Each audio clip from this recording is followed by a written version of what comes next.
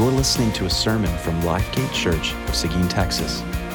This sermon was preached by Joshua Jordan, who serves as the lead pastor at Lifegate Church. Find out more about us at www.lifegateseguin.com.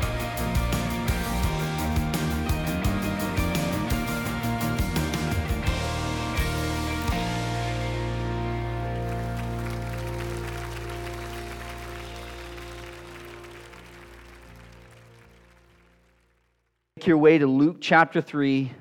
This morning we're going to look at verses 15 through 20 together. We're picking up where we left off last week. We're continuing on in a series titled From the Manger to the Throne. And today we're in Luke chapter 3. Our passage is verses 15 through 20. And I want to invite you to follow along as I read God's holy, inspired, and authoritative word. Luke 3, beginning in verse 15. As the people were in expectation, and all were questioning in their hearts concerning John whether he might be the Christ, John answered them all, saying, I baptize you with water, but he who is mightier than I is coming, the strap of whose sandals I'm not worthy to untie. He will baptize you with the Holy Spirit and fire.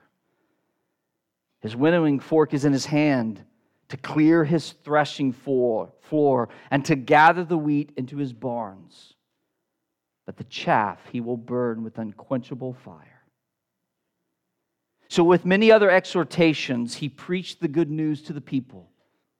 But Herod the tetrarch, who had been reproved by him for Herodias, his brother's wife, and for all the evil things that Herod had done, added this to them all, that he locked up John in prison. May God bless now the preaching of his word. This morning I want to begin by asking you to consider a question. And I would say this is by far the most important question that you could answer. And it's this question: what is Jesus worth to you? What is Jesus worth to you? I don't just mean, do you believe in him? What do you think about him? What is he worth to you? Maybe to ask it a little differently, is Jesus your supreme treasure? Not just do you believe he's your Savior, he died on the cross so that you don't have to experience the judgment you deserve and you get to go to heaven. No, is he your supreme treasure? I believe if we were to ask the Apostle Paul, one of the most prominent figures in the New Testament apart from Jesus Christ, a man who wrote 13 of our 27 books of the New Testament, most likely the man whom Luke was influenced by, as we see from the book of Acts, Luke traveled with Paul extensively. I think if we were to ask the Apostle Paul this question, I know how he would have answered it. If you were to have asked the Apostle Paul, how much is Jesus worth to you? Here's what the Apostle Paul would say. In Philippians chapter 3, verses 4 through 8, he said this: if anyone else thinks he has reason for confidence in the flesh, I have more. Circumcised on the 8th day of the people of Israel, of the tribe of Benjamin, a Hebrew of Hebrews. As to the law, a Pharisee. As to zeal, a persecutor of the church. As to righteousness under the law, blameless. But whatever gain I had, I counted as loss for the sake of Christ. Indeed, I count everything as loss because of the surpassing worth of knowing Christ Jesus, my Lord. For his sake, I have suffered the loss of all things and count them as rubbish, in order that I might gain Christ. According to these verses, the thing that happened in Paul's life that caused him to renounce his former way of living, to renounce his former beliefs, to no longer put confidence in the things he used to put confidence, what happened to the Apostle Paul that changed his life and trajectory? The answer, Christ became his supreme treasure. Look again at listen again to verse 8. I count everything as loss because of the surpassing worth of knowing Christ Jesus, my Lord. Jesus Christ became the supreme treasure for the Apostle Paul. And church, if we want to faithfully follow Jesus Christ, the same must be true for us today. See, when we behold the supremacy of Jesus Christ, we begin to treasure Him above all. Let me say that again. When we behold the supremacy of Jesus Christ, we begin to treasure Him above all. See, when we ponder John's response to the crowd here in Luke chapter 3, verses 15 through 17, and we consider how he responds to this inquiry whether he is the Christ, we begin to see that it was John's main point. John was eager to do one thing. He was eager to use this moment in which people were saying, well, maybe John's the one. What does John do? John is eager to point out the supremacy of Christ. Did you notice that John's answer to the inquiry of the crowd was not a direct no? He doesn't begin by saying, no, I'm not the Messiah. Obviously, he wanted everyone to know that he wasn't. But he doesn't answer directly. How does he say to them, I'm not the Messiah, I'm not the Christ? What does he do? He states that the one who is the Christ is far superior than he is. He points to the supremacy of this coming one. Because if you want to know who he is, he's superior and far superior than I am, is what John is saying. See, it's the superiority of Jesus that will set him apart. So when people are watching John's ministry, they see what's been taking place. It's clear that God is moving. Their question is, John, how will we know when the Christ appears? You keep telling us he's coming. How will we know? I mean, we look at you and you bear all the marks. How do we know? John says, it's the superiority of the one who's coming. It'll be clear. You'll know at that point. See, in Luke chapter 3, verses 15 through 20, we get to behold the supremacy of Christ by reflecting on the following three things: His supreme power, His supreme gift, and His supreme position. Those are the three things that John draws attention to in answer to this question. As people are wondering, is John the Christ?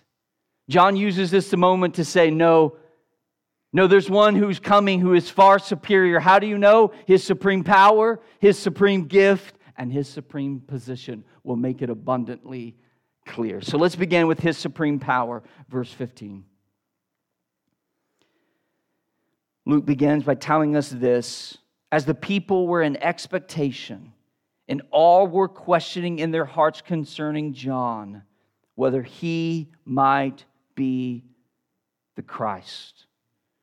Luke informs us here that due to the nature of John's ministry and the fruitfulness of John's ministry, people are beginning to wonder whether John is the long-awaited Messiah. And notice what Luke says about the crowd's posture. It says there was expectation.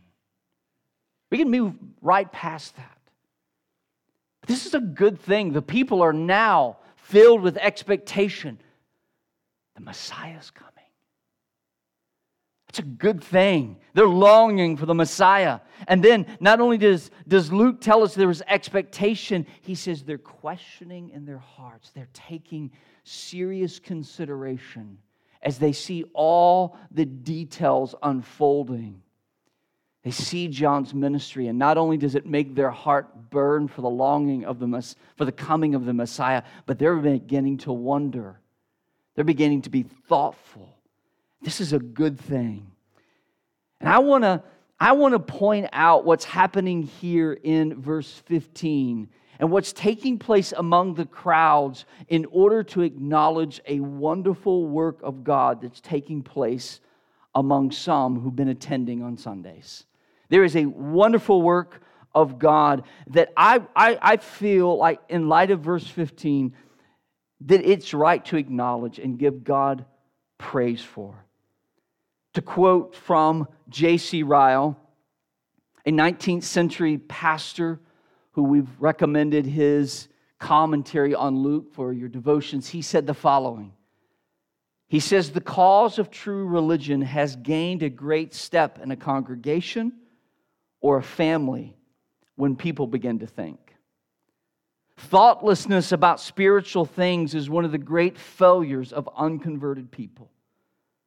Let us always thank God when we see a spirit of reflection on religious subjects coming over the mind of unconverted people. Consideration is the high road to conversion. Thinking, no doubt, is not faith and repentance, but it is always a hopeful symptom. When hearers of the gospel begin to muse in their hearts, we ought to bless God and take courage." Now, why do I share that? Well, if this quote describes you in any way, you've been coming on Sunday mornings and you would not identify yourself as a Christian. You have not put your faith in Jesus. You have not repented of your sin, but you are coming and you are leaning in and you are listening. We want you to know we are glad you're here. And not only are we glad you're here, we thank God that you are here listening and leaning in. And our prayer is that God would bring you to saving faith. And Lord, we thank you for drawing people to yourself. May you draw many more as you have drawn us to saving faith. May you continue to draw people to yourself. Next, we see in verse 16 that Luke moves from this inquiry of the crowd to the explanation. As they're wondering in their hearts, is John the one we've been waiting for? John sees this as an opportunity to say, no, I'm not the one. And this is what John said. I baptize you with water, but he who is mightier than I is coming, the strap of whose sandals I'm not worthy to untie. He will baptize you with the Holy Spirit and fire. The first thing John states, making it abundantly clear that no, I'm not the Christ. As everyone is wondering, I'm not the Christ. I'm not the one who is to come. How do we know? John says, because the one who's coming is far superior to me. John makes this point by using a euphemism that would have made sense to the original audience in which John was speaking. It would have made a lot of sense to Luke's original audience. And it's this euphemism where John says, the one who's coming, I'm not even worthy to take off his sandal. You want to know how great he is? You know how mighty he is? If you're wondering if I'm the one, listen, the one who's coming, I can't even take off his shoes. And the original audience would have understood what that meant. John's saying, this guy is so beyond me in greatness. I'm not even going to be able to take off his sandal. Now, we could spend time talking about what that meant in this context of the day. But if I could use a modern day expression that has really gained popularity and familiarity because of the world of sports, I think this would help. I would imagine that maybe not all, but most have heard the term the GOAT. Capital G, period, O, period, A, period, T, period. It's not a word, it's a term. It's a term used in sports that means the greatest of all time. Have you heard that expression? That's often used in sports, like in basketball. There is debate about who's the GOAT. Is it Michael Jordan? Is it LeBron James? Is it Kobe Bryant? Well, that's what's happening here in John's euphemism, that the one who's coming, I can't even take off his sandal. To loosely borrow this expression, think of John saying to the crowds that are wondering whether he's the Christ, no, the one who's coming is the GOAT. He's the greatest of all time. It's not me. It'll be clear that he's the greatest of all time. But what makes him so? What makes him so great? Well, John tells us there are three things about him that make him superior. And the first thing that John mentions is that he is mightier than John. Notice that. He says, he's mightier than me. That word mightier means stronger, more powerful. And we must not forget in chapter 1, verse 17, what was prophesied about John. That he's going to come in the spirit and power of Elijah. Now, we're not told much about John's ministry, so we don't want to speculate too much. But if you know anything about Elijah, Elijah was pretty powerful, not just in what he said. He even did some miracles. We don't know what kind of things are happening with John. John is obviously seen as powerful to the point that people are beginning to wonder, maybe he's the Christ. And John says, oh, no, his power is far greater than mine. And the reason this Christ will be far more powerful than John, it's simple. John is only a man. But the one who is coming, he is God in the flesh. Which means that he has the power to do what only God can do. See, John may be able to do some things, but there are things John can't do, because at the end of the day, though John is a prophet sent by God, given authority by God, he's not God. But the one who's coming, he's going to do things God can do, like calm storms. If you pay attention when Jesus calms the storm and what the response of the disciples are, they say, no one can do that but God. It's not just a cool miracle. It's a godlike sign. See, the one who's coming, he's going to be able to calm storms, raise the dead, rise from the dead. His power is far greater. Now, in the weeks ahead, as we make our way through Luke's gospel, I want to encourage you, pay careful attention to the unique power of Jesus that's on display. Every time we come upon a miracle, pay careful attention. Each miracle is a display of Jesus' supreme power at work in the lives of people who are in desperate need. Every miracle is telling a story. Pay attention to each miracle because it's going to display Jesus' supreme power. So what do we take away from this point? Obviously, the Messiah's come. So how does this truth that John shared then encourage us and benefit us now? Well, church, take comfort that the supreme power of Jesus that was on display then is still on display now. Why do I say that? Because if you recall, Luke, he wrote a sequel. It's called the book of Acts. And listen to how the book of Acts begins. Acts chapter 1, verses 1 through 3. In the first book, the Gospel of Luke, O Theophilus, I have dealt with all that Jesus began to do and teach until the day when he was taken up, after he had given commands through the Holy Spirit to the apostles whom he had chosen. He presented himself alive to them after his sufferings by many proofs, appearing to them during 40 days and speaking about the kingdom of God. Did you hear how Luke begins his sequel? In the first book, I began to tell you all that Jesus began to do when he was here. And what's the book of Acts? The book of Acts is the story of all that Jesus continues to do. The question is, how can he do all of those things? Well, he's the risen and reigning Lord. And if he's the risen and reigning Lord, he's still able to work today.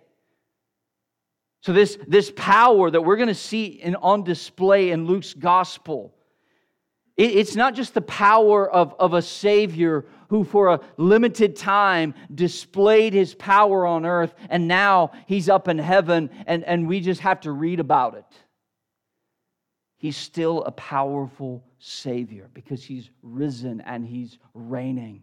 And we should expect to see his power on the earth doing things that only he can do.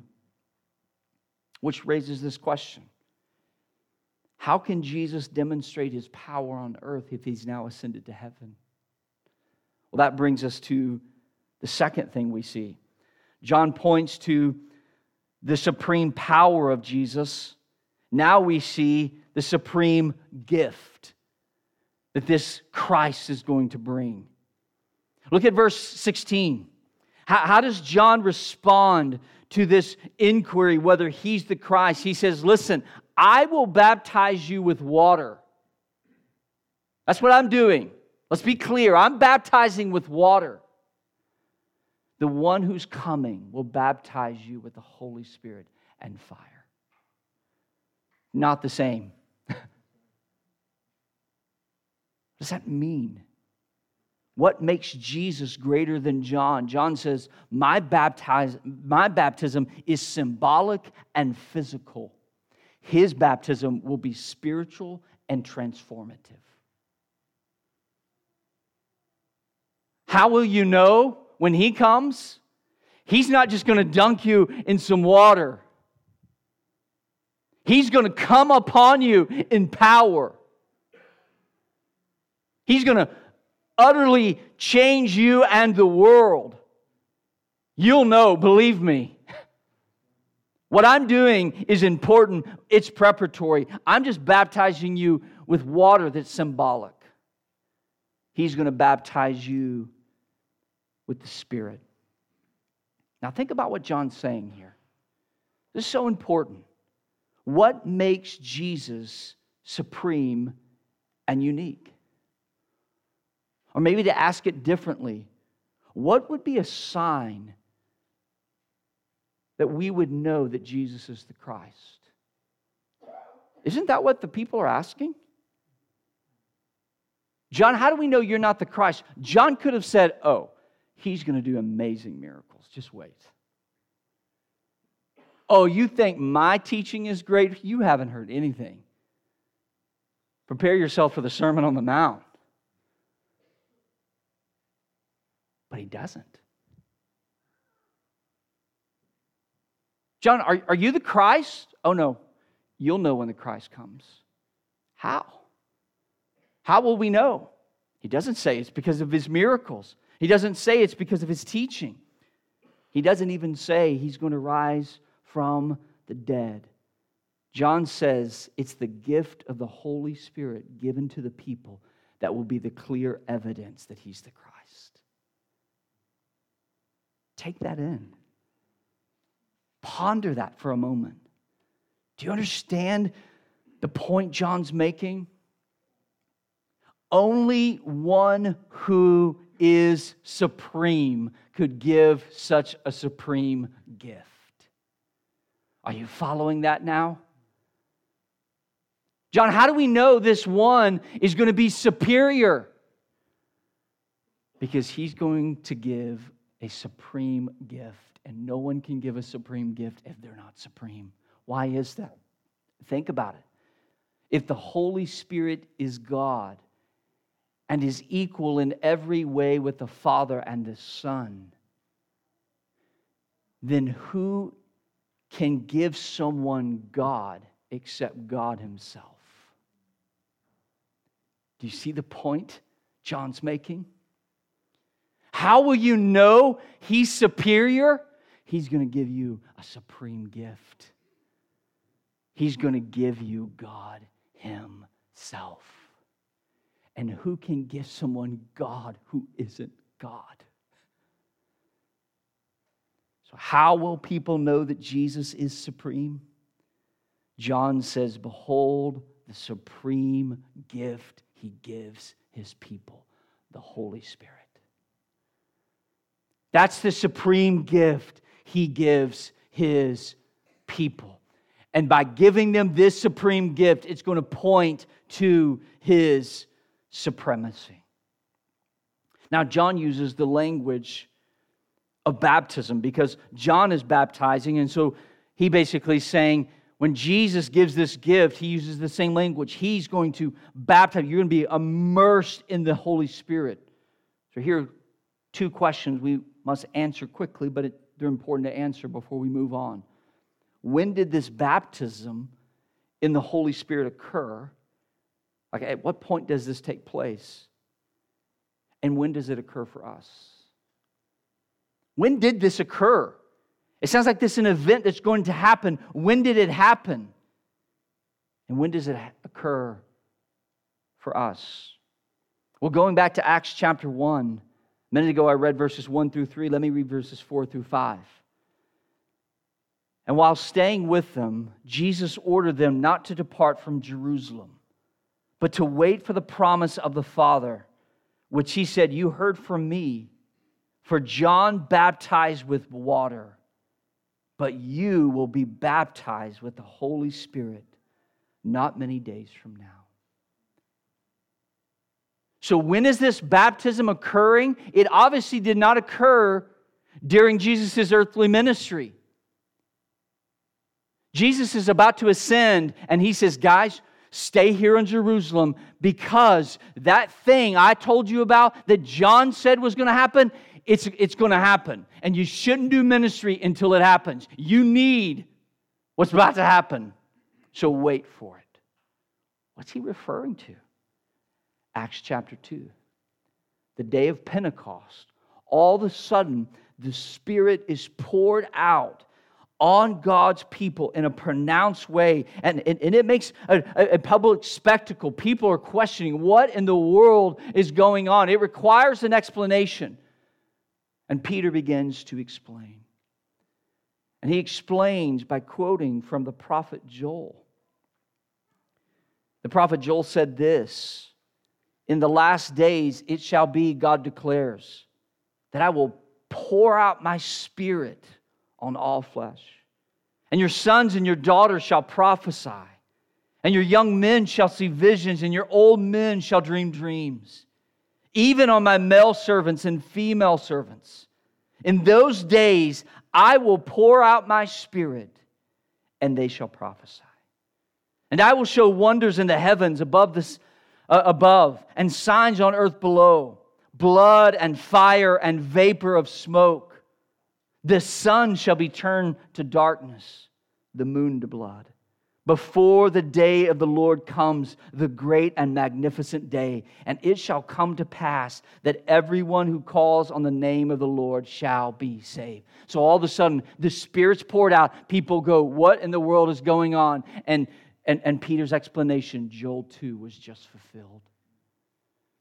But he doesn't stop there. Beginning in verse 22, he begins to preach about Jesus Christ, whom they had crucified. And he connects the outpouring of the Spirit with Christ. And he helps the people see how these two go together. And then he ends by addressing them. In verse 36, let all the house of Israel therefore know for certain that God has made him both Lord and Christ, this Jesus whom you crucified. And listen to what happens. And when they heard this, they were cut to the heart. And he said to Peter and the rest of the apostles, brothers, what shall we do? And Peter said to them, repent and be baptized, every one of you, in the name of Jesus Christ for the forgiveness of your sins, and you will receive the gift of the Holy Spirit. For the promise is for you and for your children and for all who are far off, everyone whom the Lord our God calls to himself. So when did this baptism take place? On the day of Pentecost. When does it take place in our lives? According to Luke 2 and other places in the New Testament, when we come to saving faith. We receive the indwelling of the Spirit of God. So much so that the Apostle Paul in Romans chapter 8, verse 9 says this. You, however, are not in the flesh, but in the Spirit, if in fact the Spirit of God dwells in you. Anyone who does not have the Spirit of Christ does not belong to him. So to have Christ is to have the Spirit. Those two go together. Someone says, I belong to Christ. Then you have the Spirit? The answer is no. You don't belong to Christ. Because when we come to Christ, we are given this gift. It's clear from the teaching in the New Testament. Anyone who belongs to Christ has been baptized with the Spirit, and the Spirit is a gift. And if we belong to Christ and we've been given this supreme gift, you know what this gift does? It enables us to behold the supremacy of Christ and to treasure him above all. I recently had the privilege a few weeks ago of taking a class at our pastor's college. I attended the pastor's college, but every few years I try to go back and take a class to just stay sharp. This was a class that was being offered and taught in a way that, because who was teaching it, I really wanted to go. And it was a class on the Holy Spirit. Spent an entire week at our pastor's college, just thinking about, from Genesis to Revelation, what the Bible says about the Holy Spirit. I wish I could tell you the impact that week had on my life. There are many things I took away. Not only did I learn more than anything, I was deeply affected.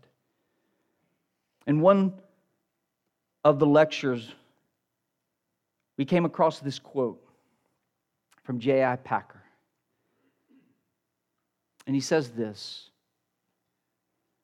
imagine an inquirer attending an ordinary parish church, or visiting a whole number of them, for that matter, for an entire year.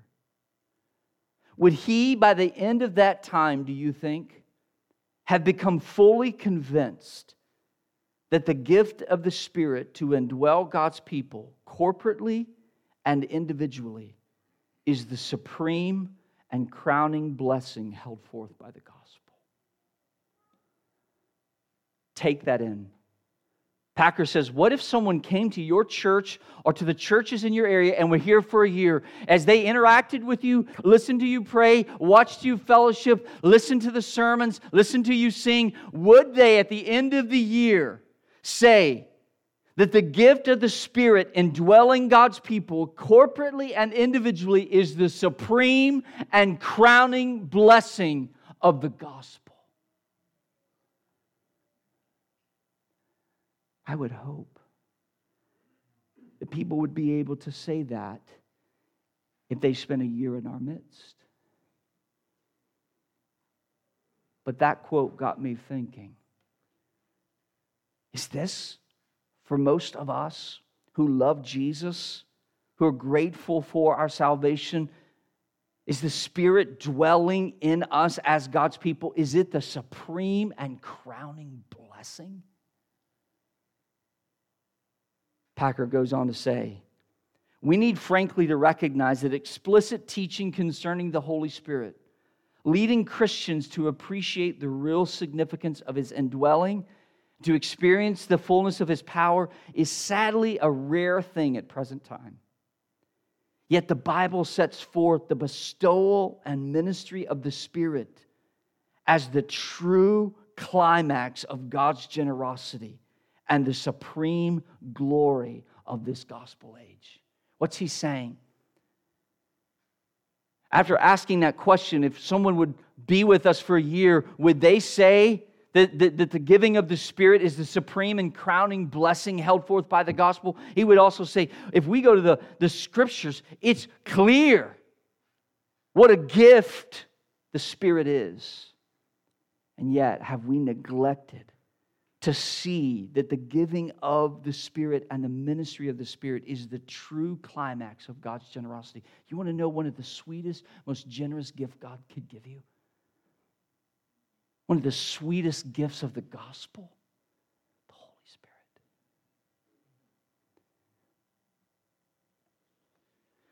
I can testify to you that after spending a week being taught about the Holy Spirit, here was the effect. My affection and my appreciation for the Holy Spirit have grown exponentially. And because of that, because my appreciation and affection for the Holy Spirit has grown, because I have seen that the Holy Spirit is a supreme gift, I can report to you I treasure Christ more. Since that class, not only have I had a greater appreciation and affection for the Holy Spirit, my devotional time, my love for Christ has grown enormously. So let me ask you this question. Is the Holy Spirit a gift to you? I don't just mean theologically, would you say, well, sure. Did you notice the language of Acts 2:38? Repent. You'll be forgiven and given the Holy Spirit. Those are two gifts. Anyone here that is aware of what you deserve and yet what you've been given because of the grace of God shown to us in Jesus Christ, you say, to be forgiven of my sins, what a gift. What about the second one?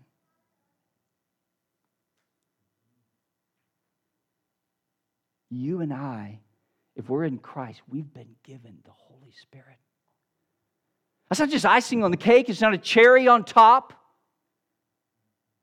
How often do we celebrate being forgiven of our sins? But when is the last time we've been in awe and wonder and didn't even have words to say, you have given me yourself? So what should you do if the Holy Spirit isn't a gift to you and you are a believer? There's probably a number of things. I just want to mention you. First of all, pray, and in that prayer, confess that you are neglecting a sweet gift. Thank God for giving it to you, and say, Lord, forgive me, that for whatever reason, I have not lived with a full awareness of what an incredible gift I have that you have given me in the Holy Spirit. And then ask the Lord to begin to show you, as we make our way through Luke, to show you the importance of the Holy Spirit, not just in the Bible, but for you and for me. That you and I cannot live the Christian life apart from the help of the Holy Spirit. It's a gift to us. Let us see it as a gift. That brings us to the last thing, and move quickly here. And it's the supreme position. John points out three things that will show that this coming one is superior. His power, his supreme gift, now his supreme position. Did you notice John says he will baptize you with the Holy Spirit and fire? And then moves right from that to say when he comes, he's coming with his winnowing fork in his hand. He's going to clear the wheat into the barn, and the chaff will be taken away. The third and final way in which John demonstrated that Jesus was supreme is by declaring that he has the role of judge. See, in verse 17, notice this. He has the authority to do what no one else can do. When he comes, he's going to baptize people in the Spirit, and he's going to come and he is going to separate the wheat from the chaff because it's his harvest field. See, John could call people to repentance as a messenger of God, but he can't forgive anybody of sins. John can preach a message of repentance, but John can't condemn any people to eternal judgment because he isn't the judge. So how will we know that, John, you're not the Christ, and when the Christ has come, he's going to do what no one else can do. He can forgive and he will condemn.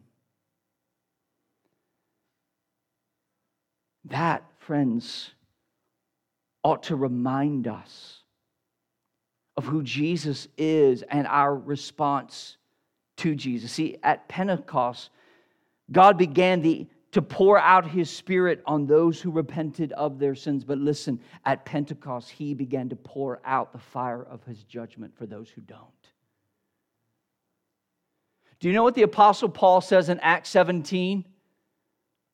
After Pentecost, when he's there in Athens, he tells all of those, the days of ignorance God has overlooked, those days are gone. He is going to judge the world through a man. And how do we know? He rose him from the dead. The time has come. Listen, Jesus Christ is not a moral teacher, a spiritual leader, a miracle worker. He is the supreme Savior of the world who must be treasured above all. Failing to treasure Him above all, listen, failing to treasure Him and to see His supremacy is idolatry and cosmic treason.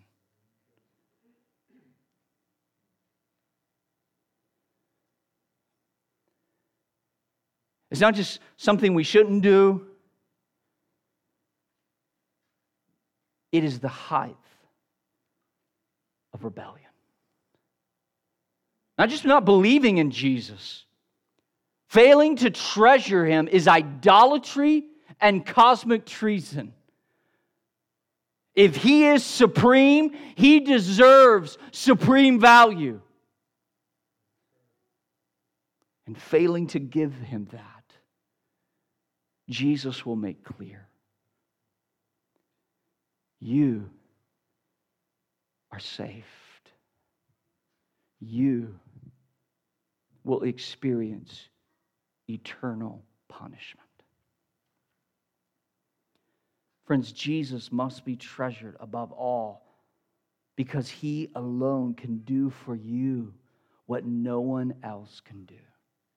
He can save you, forgive you, change you, and give you the gift of God Himself. That's why He's supreme. That's why He should be treasured above all. Now, why does Luke end this section the way he does? It seems out of step, but I think it makes a great point for us to close in. In verses 18 through 20, Luke gives us the summary statement about John's ministry. And it's clearly a summary statement for a number of reasons. One of them, do you notice it's chronologically out of place?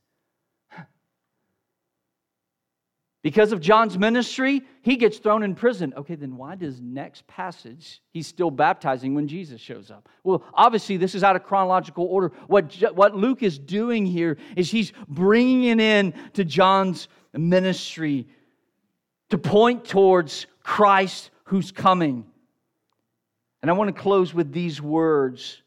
Once again, the reflection from J.C. Ryle. I think this is a wonderful way to end. The way that Luke ends may seem perplexing, but it's actually quite beneficial that he helps us see, hey, John had a role, but John was only a man.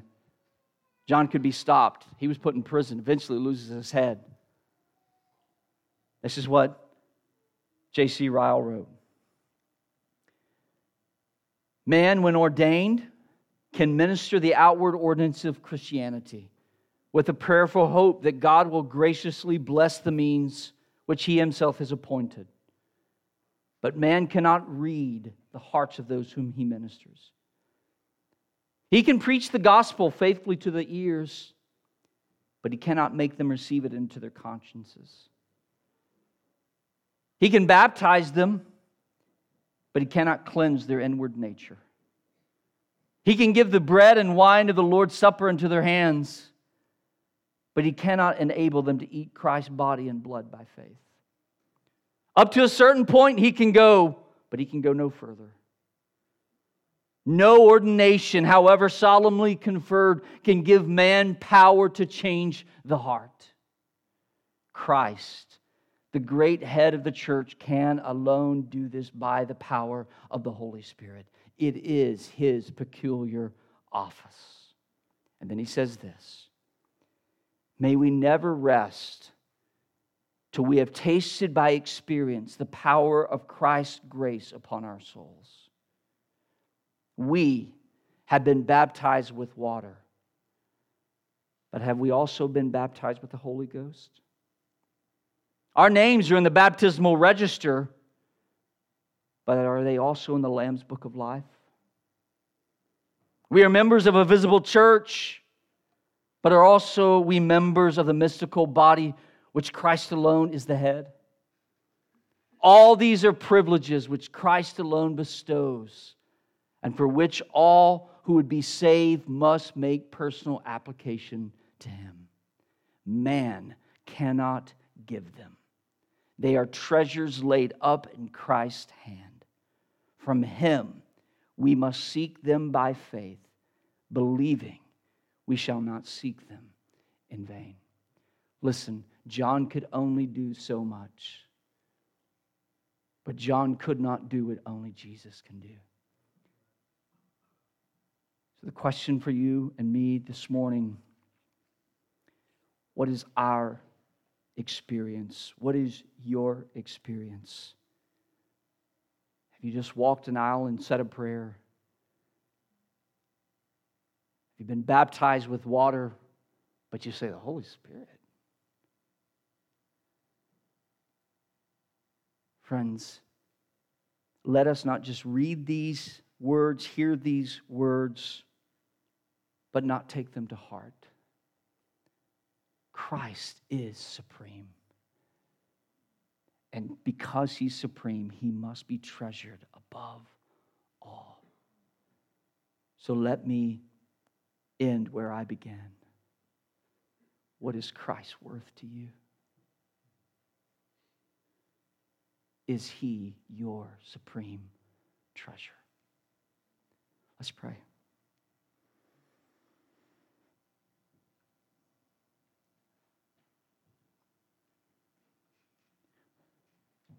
Father, your word has been doing its work. You've been speaking to our hearts and minds through the preaching of the word. Lord, I pray now that the good work you're doing will bear fruit and lasting fruit. So Lord, I pray now that you would take these words, take this message, take this truth, and you would write it on our hearts. Lord, thank you for your word. Thank you for the gift of speaking to us, revealing yourself to us. Lord, I pray now that we would do what that crowd did then with John. We would consider in our hearts these deep questions. We would wrestle with them. We would submit to you all of these things. But most importantly, Lord, I pray that not a person in here would choose not to treasure you. May they treasure you above all. You are worthy of worship. You are glorious and supreme. So, Lord, may we lift our eyes to you and claim you to be our treasure, not just with our mouths, but with our lives. We pray this in Jesus' name. Amen.